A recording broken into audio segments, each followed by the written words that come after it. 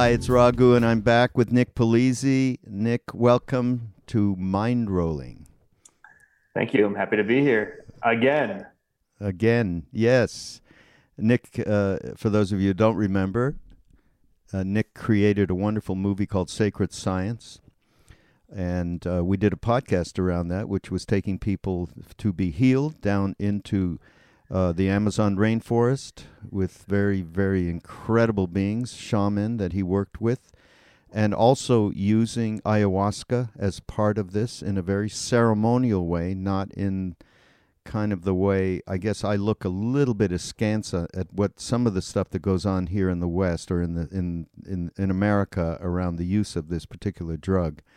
Not Yeah, it's judgmental and it's not real. It's my projection. But everybody, I just came back from India, so bear with me on all of this, okay? But there is a way that we had a chat last time about your own relationship with ayahuasca Hmm. that I thought was very, very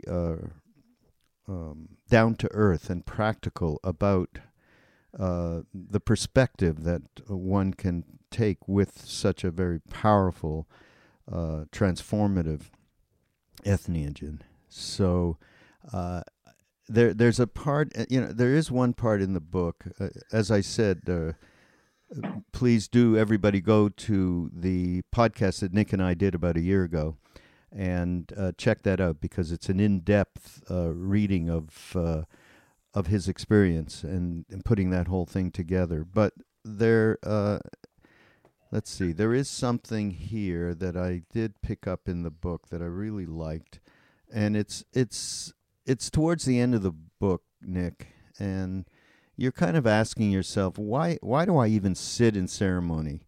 Just walking these trails, bathing in these waterfalls and streams, and having the Mapacho River itself close by are profoundly affecting my psyche. Heck, I even had one of the most meaningful transformations of my life last night just getting here. I kind of can relate with that. And you say sometimes don't even let non-apprentices drink ayahuasca. Maybe they're right. This medicine isn't for the unanointed. Just give me your own personal view around the use of ayahuasca, and certainly where it's like everything can be used for real transformation and perhaps being used to escape something. Talk about it from your point of view. Sure. So I think people, especially in my line of work, covering the kind of subject matter that we tend to cover, they assume that I sit in many ayahuasca ceremonies. They think that I'm in a weekend ceremony. I mean, I was living in the Bay Area for a while, and there's weekend ceremonies are kind of the thing now. You just kind of go up and do those. I work with ayahuasca once a year max. In fact, it's been a year and a half since I last sat in an ayahuasca ceremony. I take it very seriously. It's not something that I do recreationally, and I don't think it's something that should be done on a regular basis. Now, obviously, everybody's different, but I haven't seen through all the friends I have and contacts I have who do it on a regular basis. I haven't seen it producing incredible results in their life. There's a shaman that I hang out with. He's a Pampamisayok, which is a certain type of shaman in the high Andes, in the Alsangate region in the Q'ero culture. His name is Sebastian, and he has a really amazing way of looking at the plants. He just started working with ayahuasca. It's very rare for someone like him to even be working with ayahuasca because of the region that he's from. But he's approached plant medicines and entheogens the way that his entire culture does, which is with deep respect, with patience. And so, he's 50 something, and I think it's been a lifetime of him asking permission, as he would put it. He asks permission of the apus, of the mountain spirits, to kind of, work with these plants. And ultimately, after a long time, a decade or two of like asking permission, then a lot of times, someone in these high shamanic roles will start working with these plants. But it's definitely not something that's dove into. It's not something that everybody does. And he says about these Westerners who come down to his country and work with ayahuasca, he's like, most of these people don't even know how to take care of a house plant. But they come down here and they want to knock on the door of the president, the White House of all plant medicines, and expect to get a meeting. And so he's like, it just doesn't make any sense to us. It's reckless. It's not something that we do, and in many ways, it can be hazardous for an individual just to go from being a New York City dweller like I was for a very long time, just to walk down into the jungle and start working with these plants and expecting that their life is gonna not be turned on its ear. Yeah. Yeah, healthy attitude, for sure, for sure. Yeah, and that doesn't just obviously we're talking about plant medicine right here, but it also applies to the kind of people that we meet in different uh, situations, especially when we go on these what's in pilgrimages in India called yatras, which I just was on myself in India and just got back.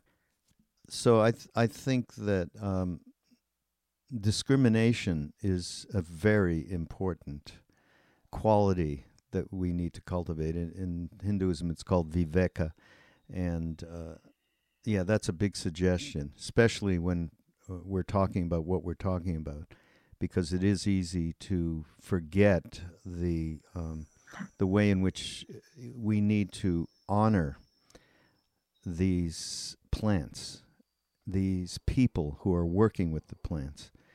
Uh, Beyond respect doesn't even say it. I think it's beyond respect.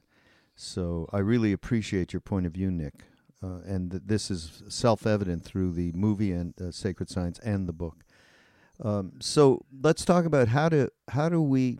You and I talked before we went on live about how do we take, because it's something we work with here at the Love Server Member Foundation, the Be Here Now Podcast Network, and Ramdas, is weaving what we have gotten, in particular these ancient technologies, you might say. I mean, it's kind of a good word, Mm-hmm. into how we live day to day, and some of the things that come through us that we can actually put into some action that means something.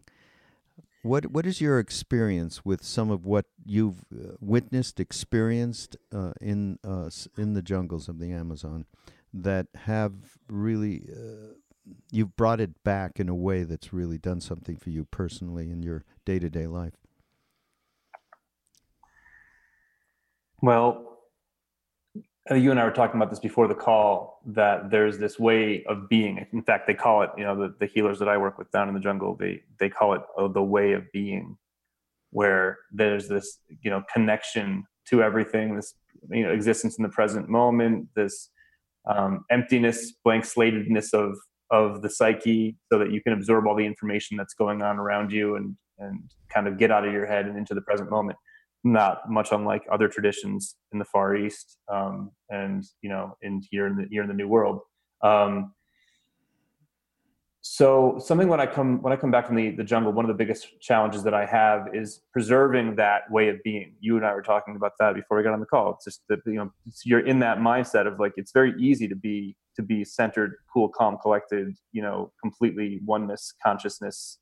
There's one thing, you wake up and you live and you breathe it, and then you come back here into the modern world where there's all these trappings to kind of get you segmented and fragmented and tugging you in different directions, and definitely playing on your ego and all this self-importance.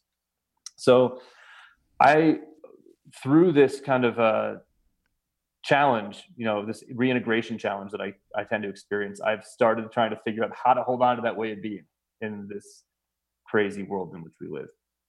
And I think that the underlying theme to all of it is that, and this is no offense to you, you were just in India and I go to the Amazon all the time, but when we go somewhere else to do the work, it's problematic, because then you come back here and all your patterns are sitting here waiting for you. Your life here is sitting here waiting to greet you. So you go somewhere else and you have this experience, and it feels like you've finally arrived, and then you have to come home and talk to your mom and talk to your dad, and hang out with your kids, and all that stuff that can trigger all these deep things in you. So something I've been trying to do, and it's actually been very interesting over the last year and a half of really putting this into practice, is trying to create this environment and this perspective on this life and on my daily life as being the medicine. Like, this is the medicine. What I have in front of me is the medicine. You know, ayahuasca is a medicine. It's something that some people use, and some people use way too much. But there is plenty of medicine around you in any given moment. You know, if you're willing to look at that, look at your life that way. And you could even go as far as to say, as every life event that happens around you could be taken as a medicine or a poison. You know, ethnobotanist Richard Evans Schultes has this famous quote that the difference between a poison and a medicine is dose. So it's almost like you could look at the way that you're interacting with your life, and how much you're opening up yourself to what's in front of you, and the way that you're actually compartmentalizing that and letting it flow through you as either poison or medicine. So I've been really experimenting with, and this is, again, none of this is very original. This is stuff that I'm sure could be found in every major mystical tradition around the world in some way, shape, or form. But I'm starting to kind of go by this mantra of, this is all medicine. If I'm here and I'm actually present, then there's no reason to go somewhere else to kind of do the work. I can be doing the work all the time right now. Ram Dass wrote a book called Grist for the Mill that fits that whole thing, Nick. So Grist for the Mill. I got to write that down. Literally writing it down right now. Yeah. Well, it is a great book, everybody out there, actually. It's exactly described. Nick described the book just now. Okay. I will say one thing, though, you know, having just come back from India and being in, you know, the Himalayas and like going to the rainforest and being with the divine presence embodied in a couple of different people, and there is a way, and I've been going back and forth. I mean, the last 6 months, I think I've spent almost 2 in India, so I've really, which is not normal. I usually go there for a few weeks a year, and but I've been going back and forth forever, and always encounter the exact thing that you just mentioned, which is first resistance to being back into the pull, you know, where your desire systems, your attachments, your revulsions, they're all like on hyper speed, and, you know, and they're coming at you. And so there's resistance, and then ultimately a little bit of surrender creeps in, that this is just, you know, one side of the coin, other side of the coin, back and forth until you can't tell. It's a spinning thing. And but there is one thing that's true, and I think you'll agree, that there's something that happens when you devote that kind of time to the moment, to being completely present. I mean, and we can say it in a billion different ways, but being completely I mean, for me, there are moments when time and space no longer are there, especially being with these shaman. They're living in a world that they have let go of being caught in duality to a great degree. So obviously, the more advanced the person is, then the more that ocean of presence is readily available. That sticks with you, even if it's very deep. You know, each time that I have come back from, it's like going to a retreat. I mean, certainly you can do that by just going. For me, going to a retreat for a couple of weeks, a meditation retreat, say in America, I always say this. Yeah, by the end of it, I would come. That presence would be there. A lot of work, though, like 12 hours, 14 hours a day meditating. Do I want to really do that? I'd rather just go plug in with one of these guys. Or in the past, for me, it's been this incredible woman saint named Siddhima, who just passed a couple of months ago. So, yeah, so I'm lazy. So going in and plugging in, it seemed like a much better idea. But there is always a certain deep essence that stays with you and informs the day-to-day. It gives you a little bit more spaciousness. So eventually, as I said, when you first get back, you're really like just absolutely hustled by everything and resisting it. And then there's a little, that spaciousness creeps in where, yeah, it's okay. It's just okay. And you're not resisting. And, you know, there's much more of a flow. So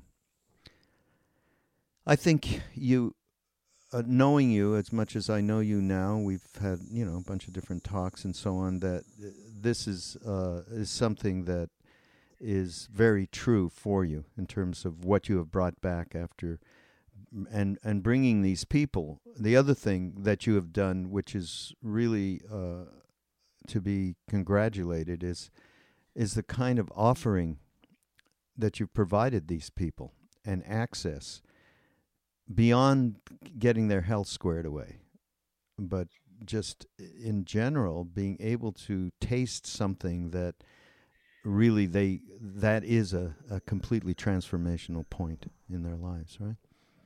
Yeah, absolutely.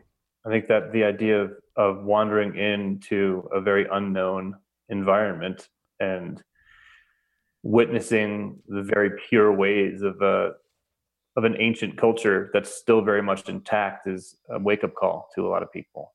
I think folks start realizing that they too have roots that they've forgotten about. It's really interesting. We Americans especially, we're so I don't want to say disenfranchised, but we don't really have strong connections to where we're actually from, and so we just kind of, we're sort of this melting pot, social studies kind of class, kind of a term, but we're this melting pot of cultures, and sort of we end up not really resonating or really relating deeply to the ancient ways of our own people. So we look at these other traditions and say, wow, it's amazing, these ancient cultures are so exotic. Well, at one point, every one of us comes from a lineage that practiced folk medicine because that was all there was, and we practiced mysticism because that was all there was. So it's really interesting, I think, to watch people wander into these cultures, experience what's going on there, and then start asking questions of their own lineages and their own lives, and start diving into those parts of themselves that have been so long forgotten. Mm. Yeah, absolutely. There's something nice you say when we were talking about the relationship to ayahuasca. Just you talk about you're afraid because you lose yourself in the circle, which is can be said in so many different circumstances. I was just in one with this, you could call him a shaman. He's a jungle yogi who's gone beyond duality to some extent. I wouldn't know quite far, but sitting there is no, this certainly time and space have evaporated.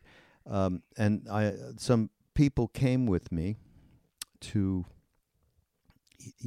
I said, well, you can come along with me. You want to meet somebody like this? Similar to what taking people a little less intense because of the health issues. Mm-hmm. But there was exactly that. There was fear that came in because they were some part of that thing that you relate with as your identification like evaporates a little bit. This is without taking ayahuasca or Mm-hmm. any drug.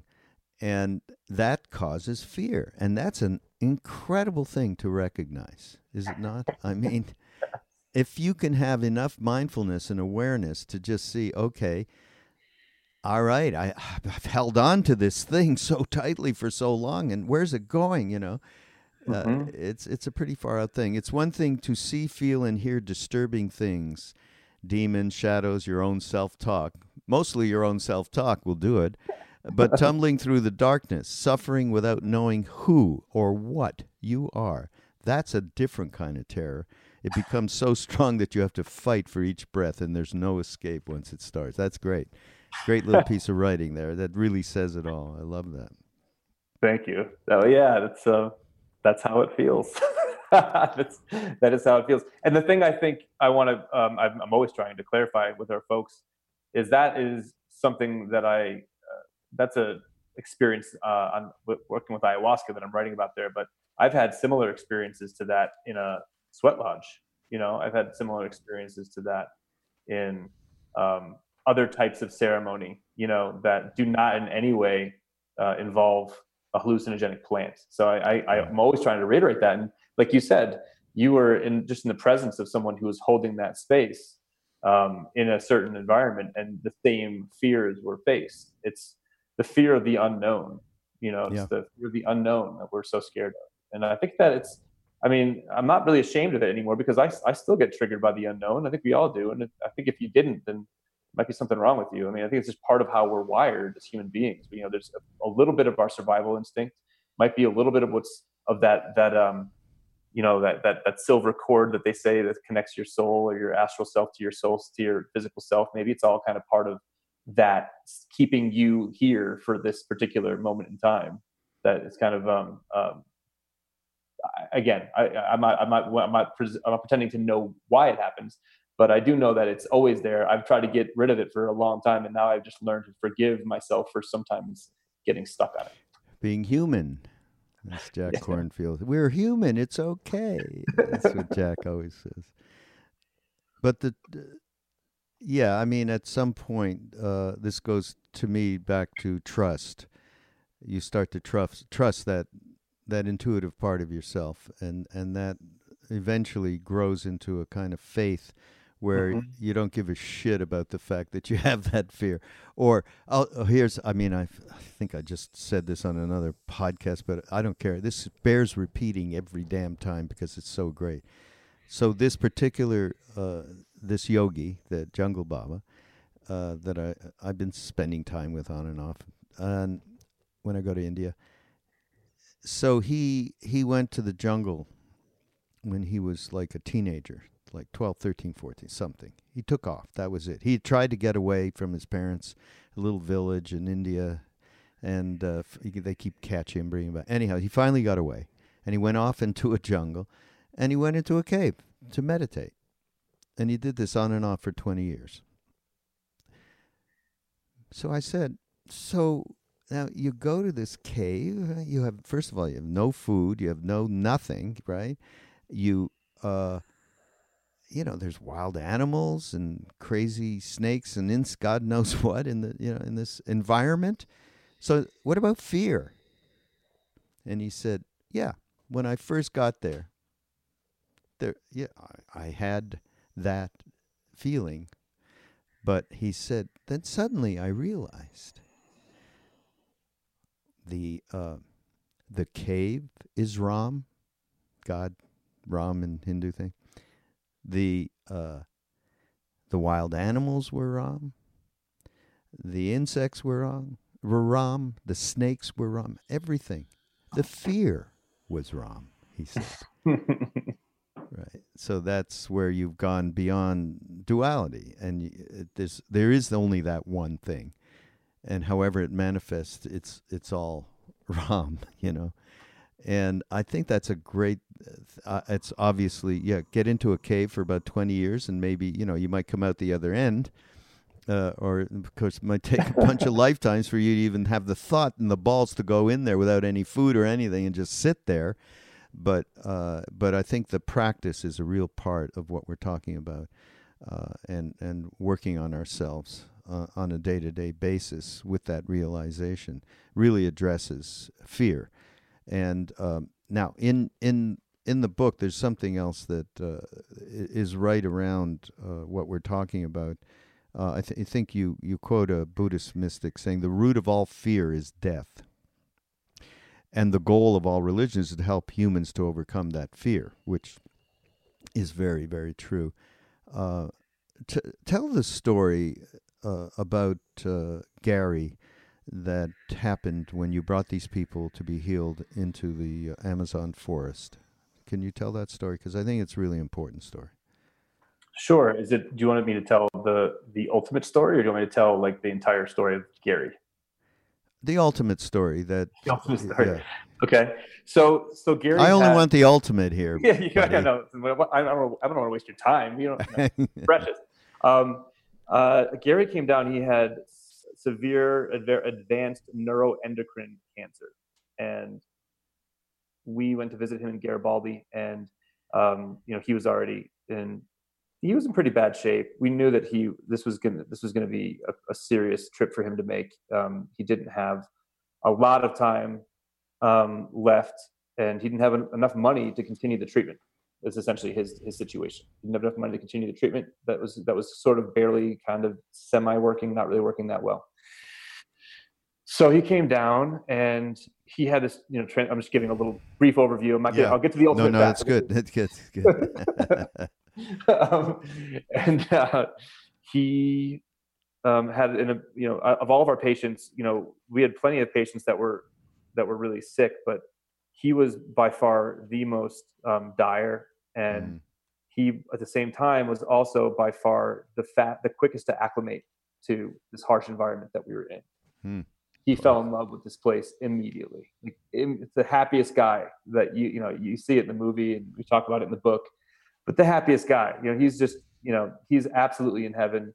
He goes from not being able to walk very well without a cane to starting to wander around the trails. By day 8, he he calls me out to his hut. The huts, by the way, are extremely remote. They're not near each other. They are in their own secluded little pockets of the jungle. So he's out in his little pocket of the jungle, one of the most remote, distant huts, because he requested that one. And he calls me out and he's like, "Listen, Nick, I'm not bullshitting you. Like, I usually have severe pain across my midsection because these tiny tumors form as part of this condition in the intestine, and the tumors really really cause a lot of discomfort." And he's like, "I'm usually like just in a severe amount of pain for most of the day, and I woke up today and the pain's gone."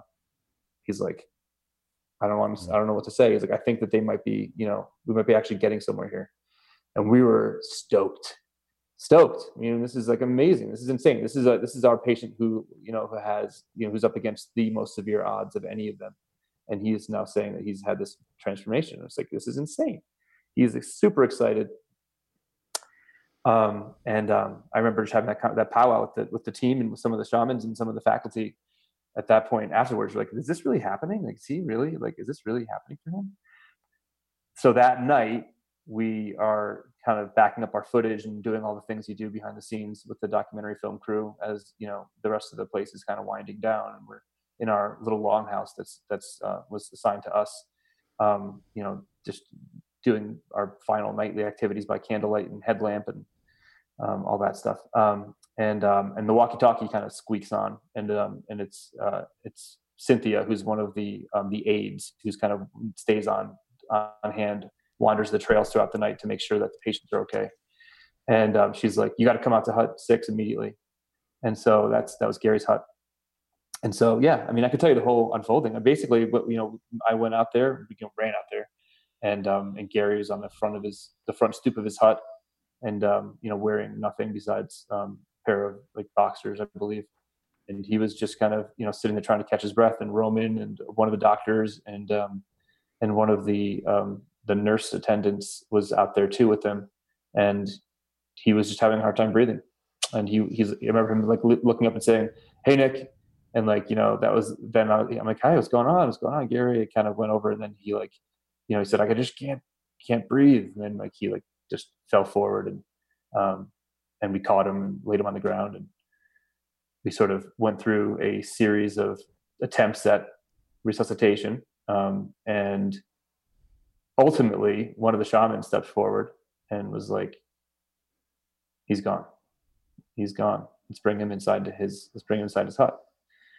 And I would even say, there's obviously a sense of desperation on our side, in urgency, sense of panic, and everyone's doing the right thing, everything's being done perfectly, textbook. But the mentality when you're trying to save somebody's life is pretty urgent. It's pretty I don't want to say panicky, because that isn't really honoring the way that it felt, but it's just that there's something very serious. There's something, it's a stressful environment. But these shamans are just standing there, standing around watching, and like, they're helping. But then once he's gone, it's not like this thing has happened. We've been defeated by, mortality or something like that. They were like, "Well, he's gone now, and now let's move his body into the hut, because this is the next thing we should do." And I just remember that experience of like picking him up, bringing him inside of his hut, and there's candles lit all around, and us just watching, his body for a while, by candlelight in silence. And there was just this amazing thing that sort of transpired that I can't quite put words to, that I think a lot of people listening probably have experienced when they've been with loved ones who have passed away, where there's just that moment where there's still something there, even though they're not breathing anymore. There's still something there, even though their heart no longer works.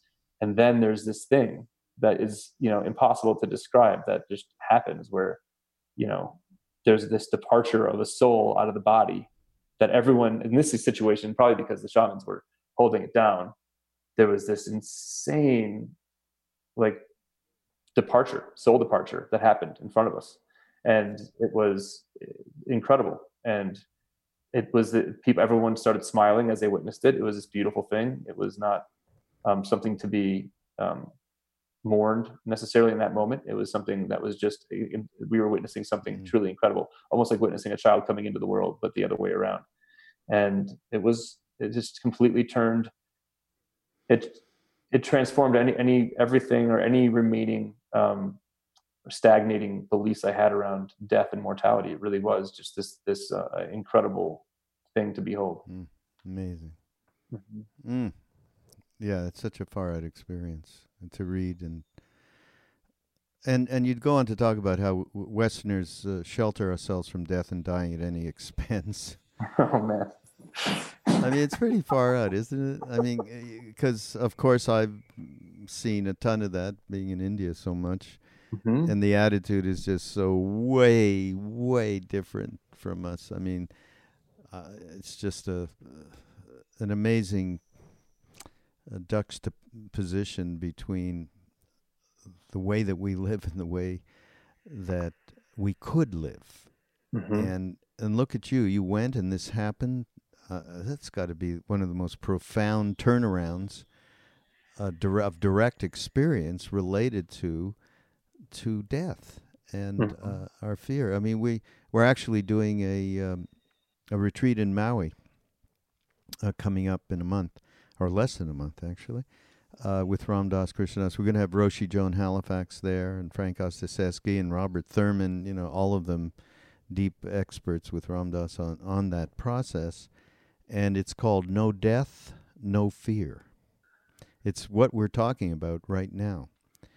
And just a matter of, I mean, your direct experience would be, we'd love for everyone to have that direct experience. God, it would go so far to changing the fear factor. By the way, that No Death, No Fear is Thich Nhat Hanh, and he wrote a book around that, and which people definitely get that book. So. Yeah, I mean, and there's some people in this culture like Ram Dass that has put a lot of work into taking just changing conceptually our point of view around death and dying, and the fear of it is. So this from your book is to me one of the great things in the book, because you can tell that your relationship with that direct experience is so real. I just love it. It's really, really great. Yeah, it kind of led to a lot. I mean, that idea of no death, no fear leads to a lot of questions. You know, and you start really getting down to the root of all fear, of all concern. I mean, I might be mistaken, but for me, it seems like most of my concerns come down to fear of not abandonment so much. I guess sometimes fear of abandonment, a fear of exclusion, or fear of death itself. If you're like actually on a treacherous mountain hike, we talk about that a little bit in the book, and it was actually fear of dying by just right in front of you. But there's also what happens if fear of failure can be linked to fear of dying, because if you think about a creature that fails in the wild, that they're not a good hunter, they're not a good provider, they can be relegated, let's just say, by their tribe and kind of abandoned to sort of die out in the middle of nature, which really does all end up in being a fear of death. I mean, abandonment really is still a fear of death. Fear of alone, being alone. It's fear of death. I mean, in a way, because the idea is like we're a pack, we're a tribe mentality. Being alone really does feel very close to death, because you theoretically can't provide for yourself if you don't have other folks to support you in a community to kind of rely upon. So it's really interesting when you kind of start tracing out these fears to what they ultimately represent. Yeah. There's a great quote in the book, actually. I'm just looking for it. I don't know if I'll find it. Just around that. Where the hell is this? I love that you have my book in your hand and you're flipping through it. I wish I've got my computer sitting on one right now. That's what I'm supposed to be doing, right?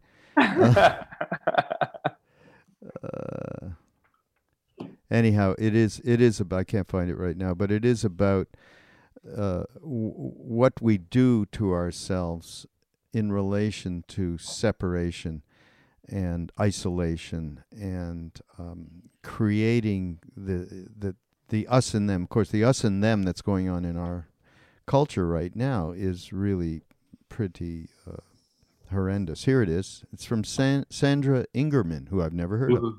What? You don't know Sandra Ingerman? I have to introduce you No. to Sandra Ingerman. She's Yeah, incredible. please. Yeah, we are not separate. Rather, we are connected to one source and to a web of life. Imagine a hand where one of the fingers drops to the floor and thinks it can have an independent life without being connected to the body. That is what is happening today. So good. Sure is. Humankind is acting like separate fingers that have forgotten the connection to the original source of life. So good. So that's the fear of death. I mean that when we are so convinced that we are separate, that there's no way that you wouldn't be afraid of being completely, as you say, abandoned and isolated as we pass into to the mystery. And that's the other thing is, Roshi Halifax talks a lot about honoring that mystery is extraordinarily important instead of, shying away from it. Yeah. You know what? You just kind of triggered me because I realized I've been doing something lately that is like my next little bit of work. Let's just call it that. Where when I'm in public places, like in a grocery store, I don't always like acknowledge the person who's walking down the aisle. I'll be like, in front of me. I'll just be like, oh, I don't want to engage with that person. Yeah. Because I'm in my own thing and I just don't want to, and I don't even know. They might not be nice. Blah, blah, blah. Like I've been noticing these weird conspicuous things. I just moved to Boulder. Maybe it's because I just moved to a new place, but it is that I and thou, like that separation kind of the thing where it's like, you are not me. No, you're clearly something that's not me. And I just know looking at you and smiling and just kind of like giving you some kind of sign that I recognize and appreciate your existence is too much. So it's like, thank you. Because I just got that I'm behaving like a finger that's falling off the hand. In India, one of the great things they do, at least in the rural places, not quite like when you're in Delhi or Mumbai.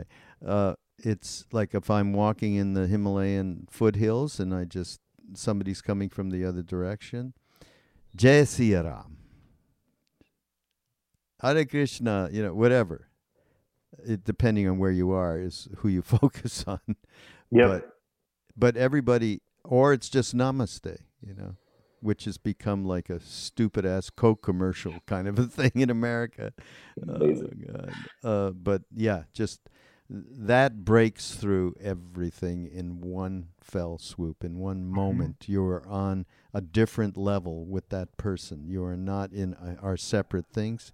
We're in the divine presence. Sitaram, and just the principle, male-female principle. So, yeah, that makes it a little bit easier. Another quote. You got some great quotes in this book, which just speaks to what we're talking about. Walking, I am listening to a deeper way. Suddenly, all my ancestors are behind me.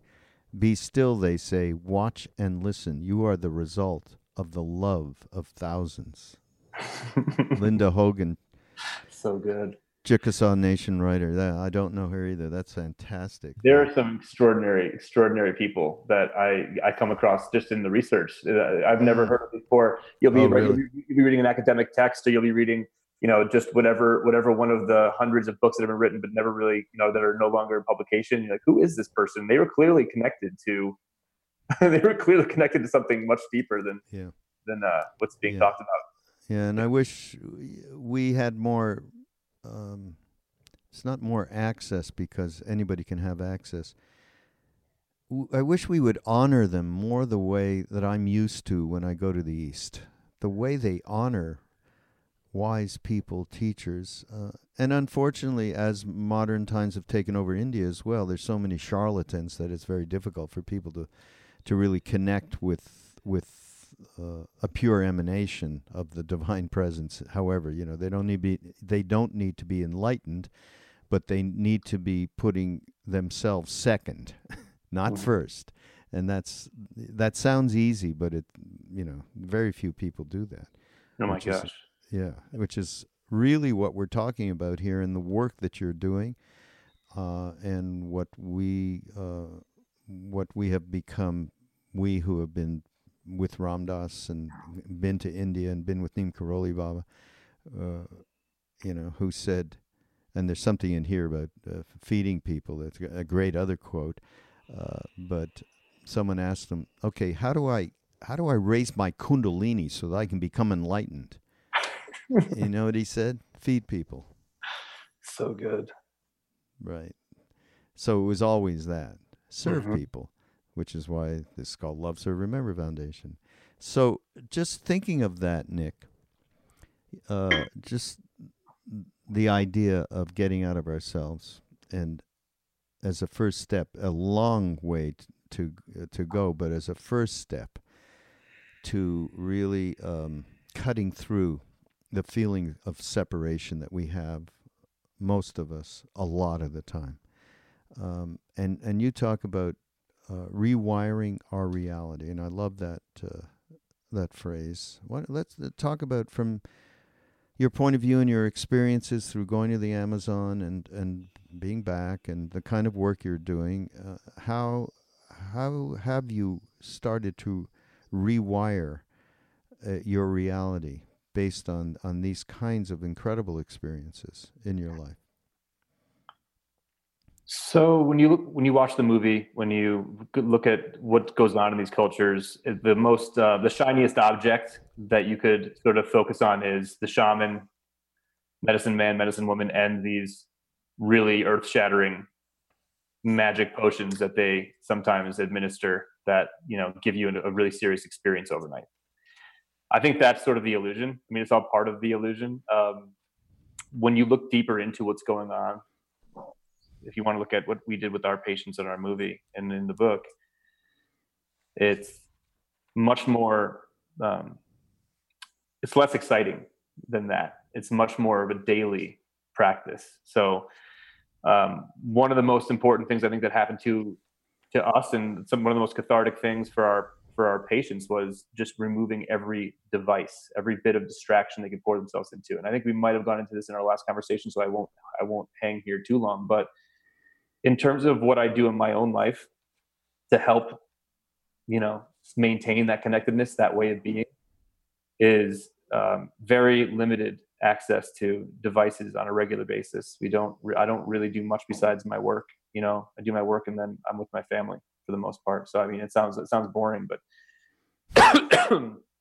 there isn't a lot of news in my life. I don't consume like news on a regular basis. I'm not sucked into the Trump thing. I couldn't tell you what happened with Trump over the last 24 hours. I try to stay connected to what the big things that are happening over the course of a month, but I mean, I'm not going to be able to reiterate to you, or I'm not going to be able to regurgitate, what just happened, the latest thing that everyone is kind of texting and tweeting about. Again, I'm just telling you what I do. I'm not saying that anything is right or wrong, but I am not connected to that kind of stuff. I'm connected to my family. I'm really doing a lot with my sons right now. I've got 2 little boys, and now we are spending a lot of time understanding the natural environment around us, going hiking in the mountains, making food together, and then I work my butt off for 8 hours, and then I go back to that. So I do it. The distractions I have are pretty much my laptop and the books I'm reading for research, but I try to keep that to an 8-hour window. And the rest of the time is just me being with my family and being connected to what's going on around my environment. And you really don't miss hearing all of the details of Mr. Trump.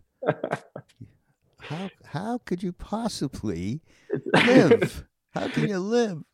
It's so weird. It's so weird because I unplugged from it, but my family is still so plugged in. Oh, really?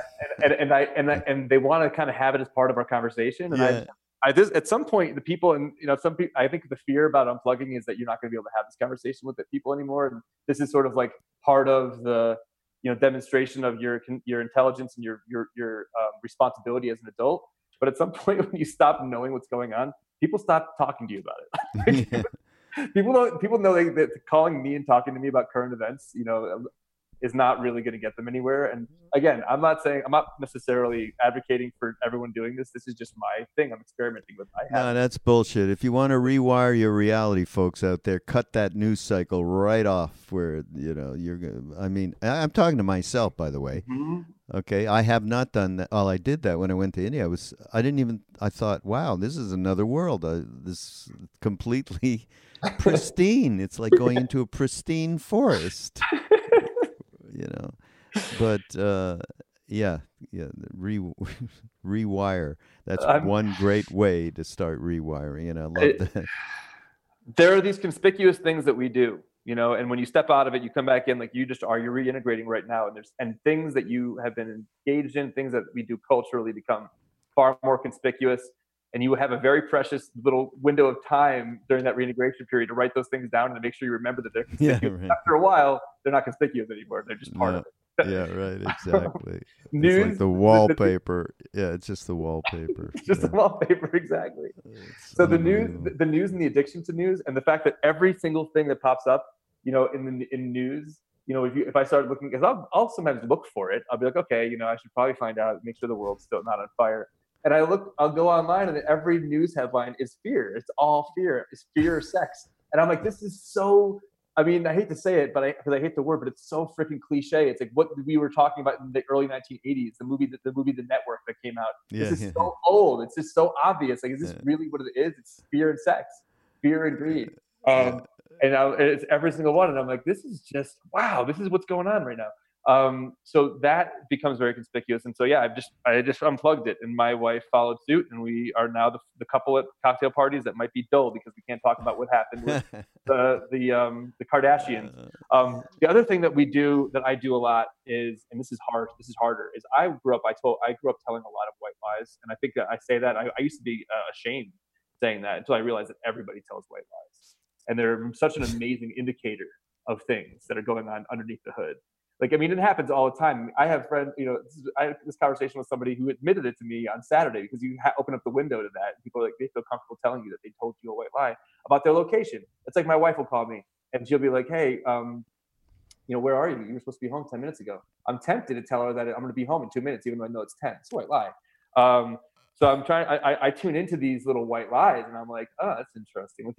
So I guess one thing is taking away distractions. The other thing is looking for beacons or little alarm bells that are going on in your reality. Not necessarily because things are crashing to a screeching halt, but just little things that are like usually kind of a little sprout on the surface that needs to be followed down to its root, that will lead to some great piece of work that might be painful to handle in the moment, but will ultimately help you weed your inner garden, so to speak, and and harvest a much nicer crop come harvest time.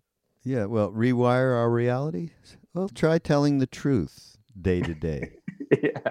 Okay, and have so awareness and mindfulness, by the way, is the root of a great practice, because you can see your motivations if you really get yourself. You do need to have a bit of a meditative practice, because you got to get to a point where you're out of your mind and you're not completely at the beck and call of that monkey mind. But yeah, try telling the truth. Maharaji told Ramdas, tell the truth, love everyone, and tell the truth. He said, I can't love everyone. I don't love anyone, everyone. So that's the truth. Oh, conundrum. That's for sure. Yeah, right. Oh God. Can I toss another one your way just while we're on it, just real quick? Yeah. Another thing that I'm on like the prowl for this one these days, and you can tell by the way I speak that I'm by no means a guru. I'm just an average white dude from Connecticut trying to make my life work using some ancient practices to kind of just achieve some semblance of presence and peace and awareness in the moment. So another thing I do a lot is, and these days very big, is asking myself, where is the one really hard conversation that I haven't had with someone else? Where's the one conversation that needs to be had that I'm avoiding, like the plague? Because I do it. And again, I have this thing where I think I'm the only one. I wrote that book, and I'm like, oh my God, I'm writing all this stuff about me. And then everyone's like, no, I do all this stuff too. I have the same thing. It's human condition. We have conversations we don't want to have because they're painful.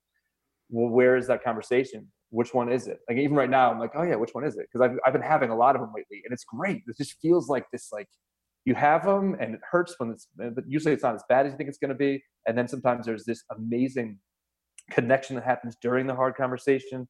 The other person is allowed to then tell you how they feel, and then you feel even more love for them because you established this link and this trust and this safe space.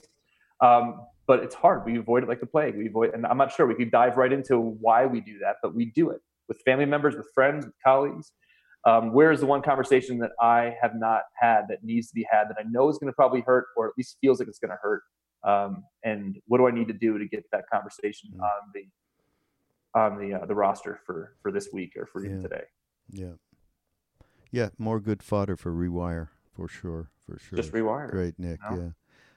And I would say that that everything that we've been talking about and everything you represent through the book and your life is very much about commitment to just changing your insides, and that's the only, if we can't change that, we have no chance at helping anybody.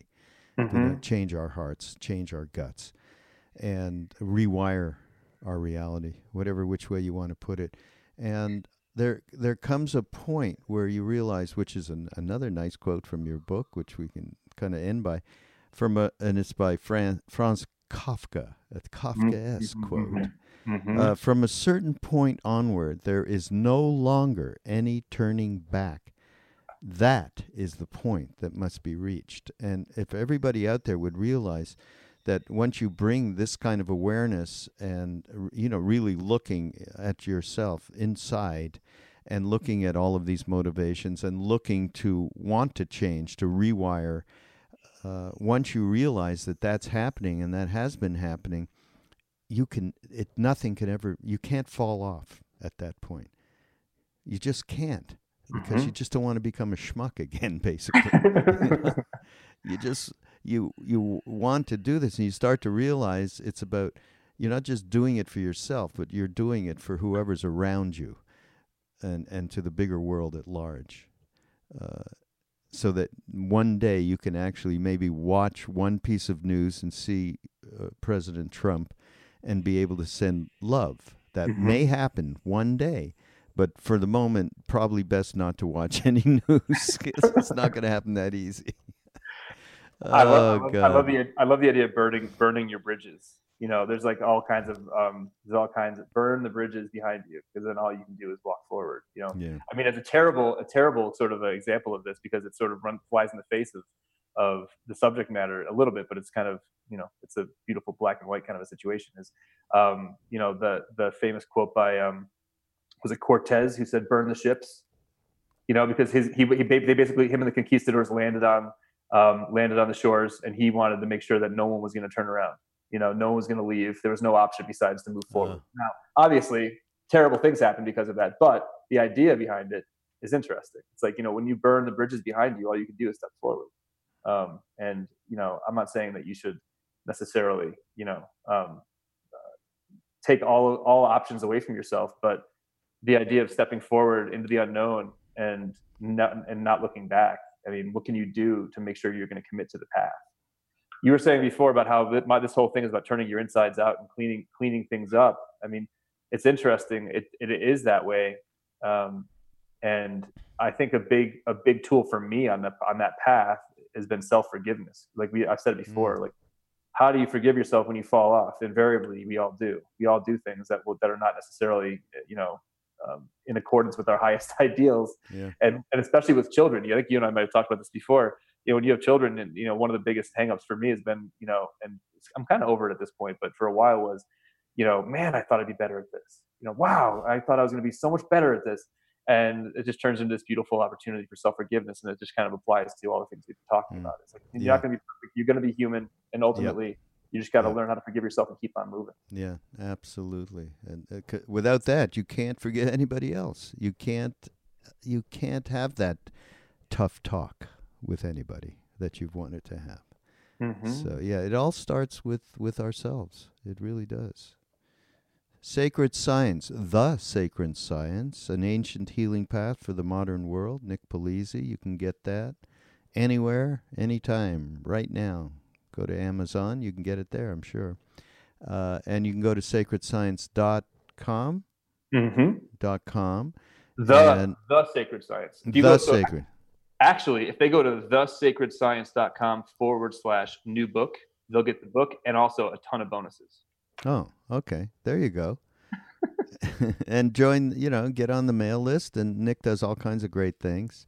And he's got quite a wonderful community there that Ram Dass and Love Serve we're hooked up with, and we do stuff together. So appreciate you being here, Nick. Love you. Yeah, honored. I honored love what you do. Here.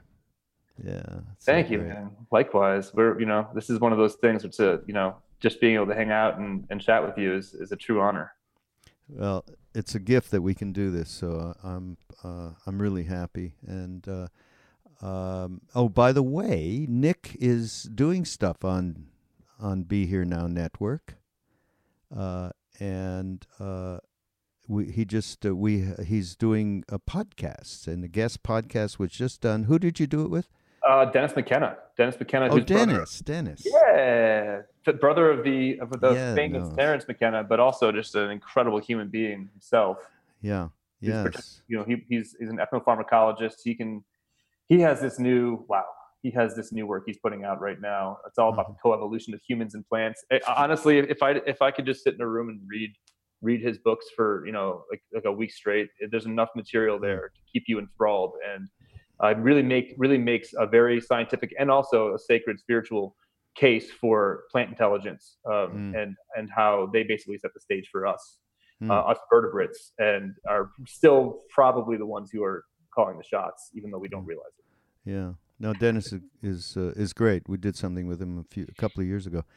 So Nick is gonna from time to time, he's going to give us because he talks to some really great people, and we're happy to put it out on Be Here Now Network. So thanks again, Nick Polizzi, and we shall see you next week on Mind Rolling. Go to BeHereNowNetwork.com.